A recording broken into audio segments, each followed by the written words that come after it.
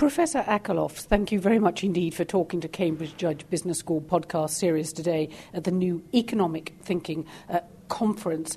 Your book, Identity Economics, what's it about? Okay, so what's it about? It's about looking at things from people's point of view. Now, good social science, I think, is largely about looking at things from the proper point of view, which is the view of people making the decisions. Now, there's a good book by Malcolm Gladwell that I especially like called What the Dog Saw. Now, what is What the Dog Saw about? So it's largely about a dog trainer. And this dog trainer does fabulous things with dogs. And what most people ask about the dog trainer is they say, what did the dog trainer do? But Gladwell reverses the question, and he asks the right question. The right question is, from the point of view of the dog, what did the dog see, and what led the dog to do that? So the same thing should be true in economics. When we talk about people who are making economic decisions and social decisions, we should look at the question, what did the person see? What led them to make those decisions? And we have a systematic way to do that, and that's what this book is about.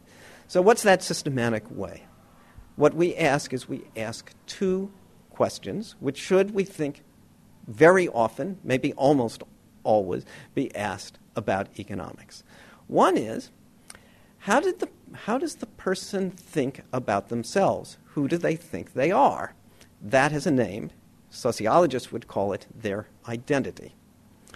Then, once you know somebody's identity, then, in fact, you know about that person's perspective on life. And with that perspective on life, that person has all kinds of views as to what they should or should not do. So do you think we've overlooked identity within economics in the past? I think we have. I mean, there's been a little bit of work on identity, but this, I think, is a lot of this is, we think, new in addition. So this is important because it determines how almost every organization works. So think about organizations that work. In organizations that work, people have a view of what their jobs are. And when they have a view of what their jobs are, they have a view as to what they should or should not do in those jobs. So let me give you an example. So here's an extreme example, which is the United States Military Academy at West Point. So the book is full of stories, and this is one of the stories we tell. It's about the first day when the cadets arrive at the military academy at West Point. So they arrive as normal teenagers, and their parents drop them off. But then, with a matter of hours, their identity is changed. They have become cadets at West Point. So how does that occur? They have their hair cut off, they are put into uniform, and then they're put through their first drill. What is their first drill? They have to make a salute.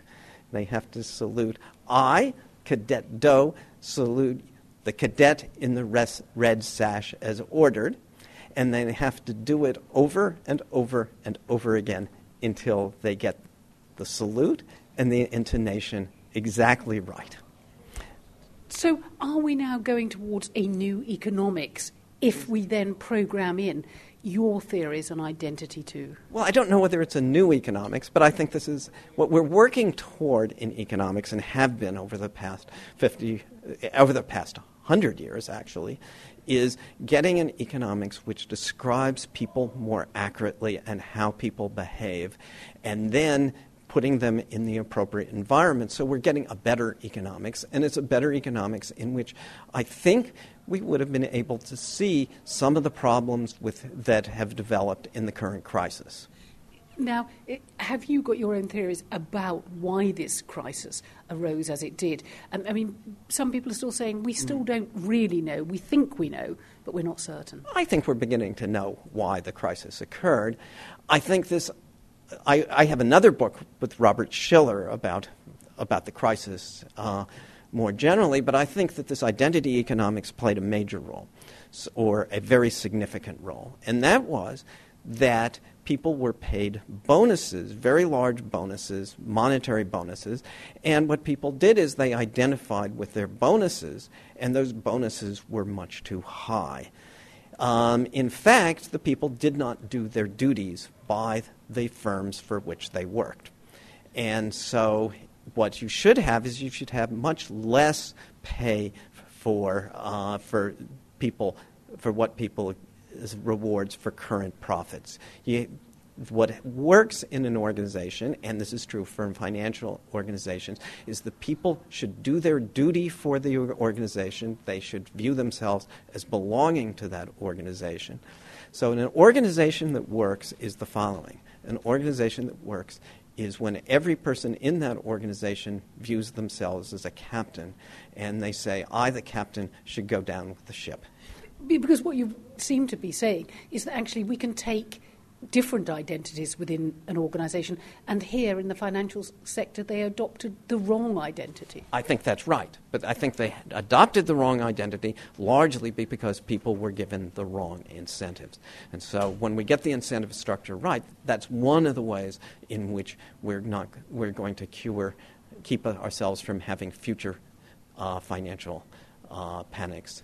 Does identity economics give us any clues to solutions in the future? We've heard diverging views at this conference about whether the strength of the recovery, whether it's fragile, whether we're coming out. Okay. Can we have any hint of what might be to come? Well, I think what we need is a better economics. I think this is a step forward in getting a better economics. And so I think when we have a better economics, then we're going to analyze things better with people's motivations. So people live in a world in which our organizations are most of our lives. So there are our lives in terms of the organizations where we work, for one. They're the organizations where we go to school, our schools. There are our families. We actually talk about all of these things in the book. And so when we understand these better, we're going to have a better economics, and an economics that fits together and is more realistic. And finally, this conference is impressive, isn't it, Professor Akerlof? Because you won the Nobel Prize with Spence and Stiglitz. Yes. We've got another Nobel Prize winner here too. Are you surprised to find yourselves all in a room together after all these years? Well, we're all friends, so it's always a great pleasure. So Joe was actually a classmate of mine at MIT, so it's always nice to see Joe again. And Jim Merles is a friend, and Mike Spence was supposed to be here, but he wasn't able to come. But there's a serious point to the question, because bringing people together at times of crisis is exactly what you're supposed to do, isn't it? Okay, so exactly, yes. I mean, it's wonderful to have all these people here who are working on developing a new economics, and an economics which is going to be more realistic. And do you think in the end your identity economics, by actually getting the message out there about really what our goals are, this not only applies on the macro level of the economic stage, it can also give lessons to firms? Yes, I think this is going to be generally applicable for people who are doing economics. So what the book does is the book talks about this in general, but what it does specifically is it gives examples of 4 very important areas where this applies. One is what makes an organization work or not work. Second thing is what makes schools work or not work. The third thing is it talks about gender discrimination and and also gender not only within the workplace but also in the family. And then it talks about minority poverty, which continues to be one of the most important problems in both developed and underdeveloped countries. And do you share views about that, whether there's an inevitability about this divergence of the world into rich-poor?